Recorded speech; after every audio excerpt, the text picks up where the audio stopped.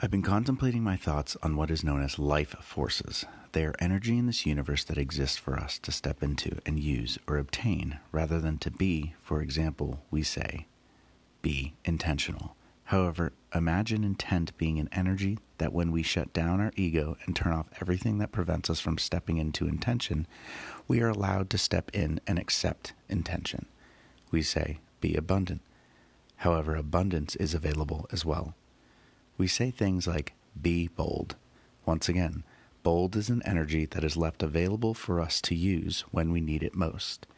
The idea, though, is to understand it as a life force and something that we can feel as opposed to something that we are, because we already are.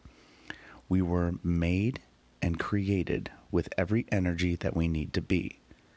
That is the understanding of wholeness. An energy so pure it acts or is as one to all. Instead of being, we are. Hence, I am, ...